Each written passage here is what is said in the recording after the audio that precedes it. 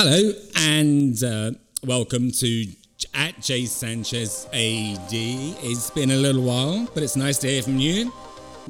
Yes, I'm listening. I can't actually hear you. And today we're on location. Can't you tell? We're currently in the Oaks Hotel in Bangkok. Now, from little acorns do mighty oaks grow. And I have to tell you, this is one mighty room. Exceptional value for money. I've not promised them anything. I've not said that I'm going to give them a plug, but they're right next door to the Anantara, which I think is extremely expensive. And here it's more like condos. So in front of me, I've got like an L-shaped sofa, a balcony view out to the night sky of Krung Thep Mahanakhon, Pratetai, which looks absolutely beautiful. And then I've got like a twin bedroom. I haven't got any twins, but I'm probably going to kidnap some just to put in there.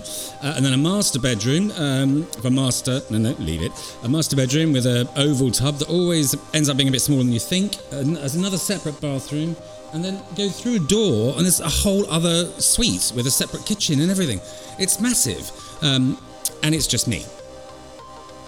Because sometimes you don't want a vacation, you want a staycation. Sometimes you want to stay close to where you come from, but get a bit away from where you're at. Pull yourself back a little bit and just see what's going on. Change your environment to change your mindset. This is not going to be one of those rip-roaringly hilarious blogs. It's going to probably be a little bit more serious than that. Because sometimes a change of scenery, a change of setting is a really great way to objectivise how you feel. It's a really, really good way of running away from your fears. And of course, if you're wearing the shoes, then you'll know how it feels. And in the words of that great poster, Jesus, there were two footsteps in the sand, two pairs of footsteps in the sand, but when I look back at the hardest times in my life, there was only one. Where did you go? And Jesus said, I was at McDonald's. That's not actually true, but I am just so totally moved by this night sky tonight. It's incredible. It reminds me of that show. Was it Night Caller? We used to end up with drama. It's like, good night, America, wherever you are.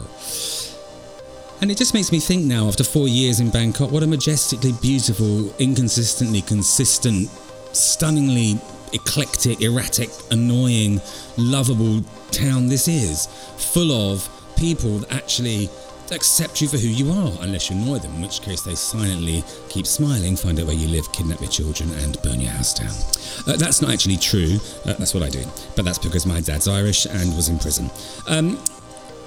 In fact, one of my earliest memories in life was being in a buggy. My mum thought it was funny to dress me up as a prisoner and put a number across me and have me wear a black and white striped t-shirt in a buggy to go and visit my father in jail.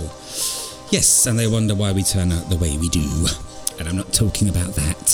So, it's a Friday night in Bangkok, and obviously I'm living the life of a successful Homo sapien, 42-year-old Bangkokian farang, which basically means I'm on my own. I've had a microwave burger from Family Mart and I'm just making my way through a 100-baht bottle of vodka. Life could not be better. But in fact, it feels great. And I tell you what feels great is that I was looking through my contacts list earlier trying to find a certain person, and I suddenly realised that I had not been in touch with lots of people for a long time. And as someone who's actually suffered from depression, you have to realise that stepping out of yourself and looking at how you're communicating and who you're communicating to and who you're depending on and what you're relying on is frightening but really heartwarming, because suddenly you realise that there are a lot more people that love and care about you than you ever thought before. There are a lot more people that will go the extra mile. I've made a new friend here. He's a surgeon. No, he's not a surgeon, sorry. He's a cardiologist. He's an incredibly intelligent man. He was in hospital day to day with his patients, but made time to come over and say hello to me, which was really touching. And I was saying to him, I'm so proud of you. I'm so proud of you, not just because of the 8, 10, 12 years of studying that you've done, but because deep down inside, you want to help people. You want to make people better. And I've always said that if anything in life is important, the only thing in life is to make things better. And he does. And he carries the weight of patients. He doesn't carry them, obviously, they're laying in beds. He carries the weight of patients' problems. He saves lives. Sometimes I'm sure it may not always go the way you want it to go. But I look at a man like that and I think, I just throw away words. I write words and throw them away. I speak on behalf of people. But I look at people that add real value to society, people that give their heart and soul to what they do, people that will tolerate, for example in the UK, a 1% pay rise every year, which is below inflation, meaning effectively nurses and doctors are getting paid less and less every year but working harder. We have this sort of immigration issue in the UK about who should come in, who should not come in. We had to go overseas to get nurses because no one would take the pay in the UK. How is it that the people that are so-called at the bottom of the pyramid are receiving the least money but saving the most lives? Billionaires only really have 2 lungs, a few employees, 1 house. Nurses look after 30, 40 patients, day in, day out, extra shifts. We've seen some tragedies around the world recently. The horrific tower block fire in London just yesterday. 6 hospitals. You can only imagine how hard people work. Not because they're working for money, because they're working to save people. They're working to help people. And I think it's really important at various times in your life when maybe you feel like you've been kicked a bit in the stomach, or maybe you feel like things aren't going your way. But take a moment to think about the people that keep us alive. That keep us alive. My sister, my amazing sister, is a social worker, and she sadly had to have somebody taken into hospital a little while ago. Obviously I'll be sensitive about the details, but that job entails that once that's been done, should that patient have pets or children, my sister is responsible in loco parentis for those people. My sister had to go at 10 o'clock at night to walk that patient's dog. She didn't do that to make an extra £8 or £10 an hour. She did that because she wanted to, because she loves animals, she loves people, and she wants things to be better. So this may not be the blog post that you expected. This may not be the comedy moment. This may not be me being self-effacing and stupid. What it is being thankful. Thankful for the people that love me, that I live with, that I've been bred from, that are my family. And I just want to say to them, you've stuck by me through all of this. And if there's anything I can share with anyone listening to this, never, ever think you're the only person that it isn't working for. Never think you're the only depressed person.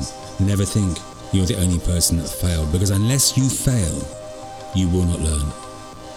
Unless you experience the depths of despair, the frustration and anger of despair, you'll never really appreciate celebration and inspiration and creativity. So hang on in there. Hang on in there. Now, I could very well be talking to myself here. I've suffered from depression for a very long time, and of course attention deficit benefit, as I call it. So even when I'm depressed, I'm still doing 10 things at a time. But over the last 2 or 3 months, I've suddenly realised that the people around me, who I may not have called on directly, who I may not have thought I needed, or I may not have thought were there, they were. They were there. My friends in the UK, my family, my partner, they were there for me. And in some respects, they saved me. I want to do 2 things with this blog. The first is, I want to make you smile. So if you go online, I'll show you a picture of my penis. No, that's a joke. The second thing is, I want you to know that things can be better. And I want you to be proud of who you are and what you've done. Because every life is an achievement. Every action is movement. Momentum is passion. So no matter how bad you feel about it, no matter how dry your Wedgebeck is, how crispy your Weetabix are, no matter how shit you think today is, tomorrow will be much worse. No, that's a joke. It'll get better. It gets better.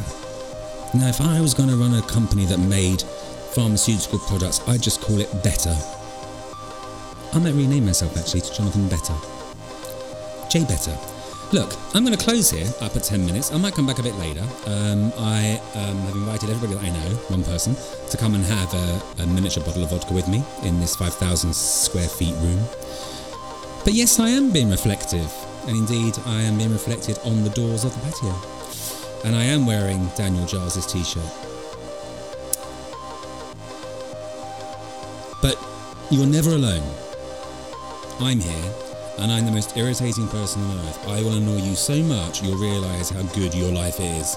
I'll certainly distract you. Keep listening at JSanchezAD to Twitter, me at jlsanchez.com. Apologies for not having hilarity There will be some, but there's a lot of bad shit happening right now, and a lot of people don't feel so good. And I just want to tell you, it gets better.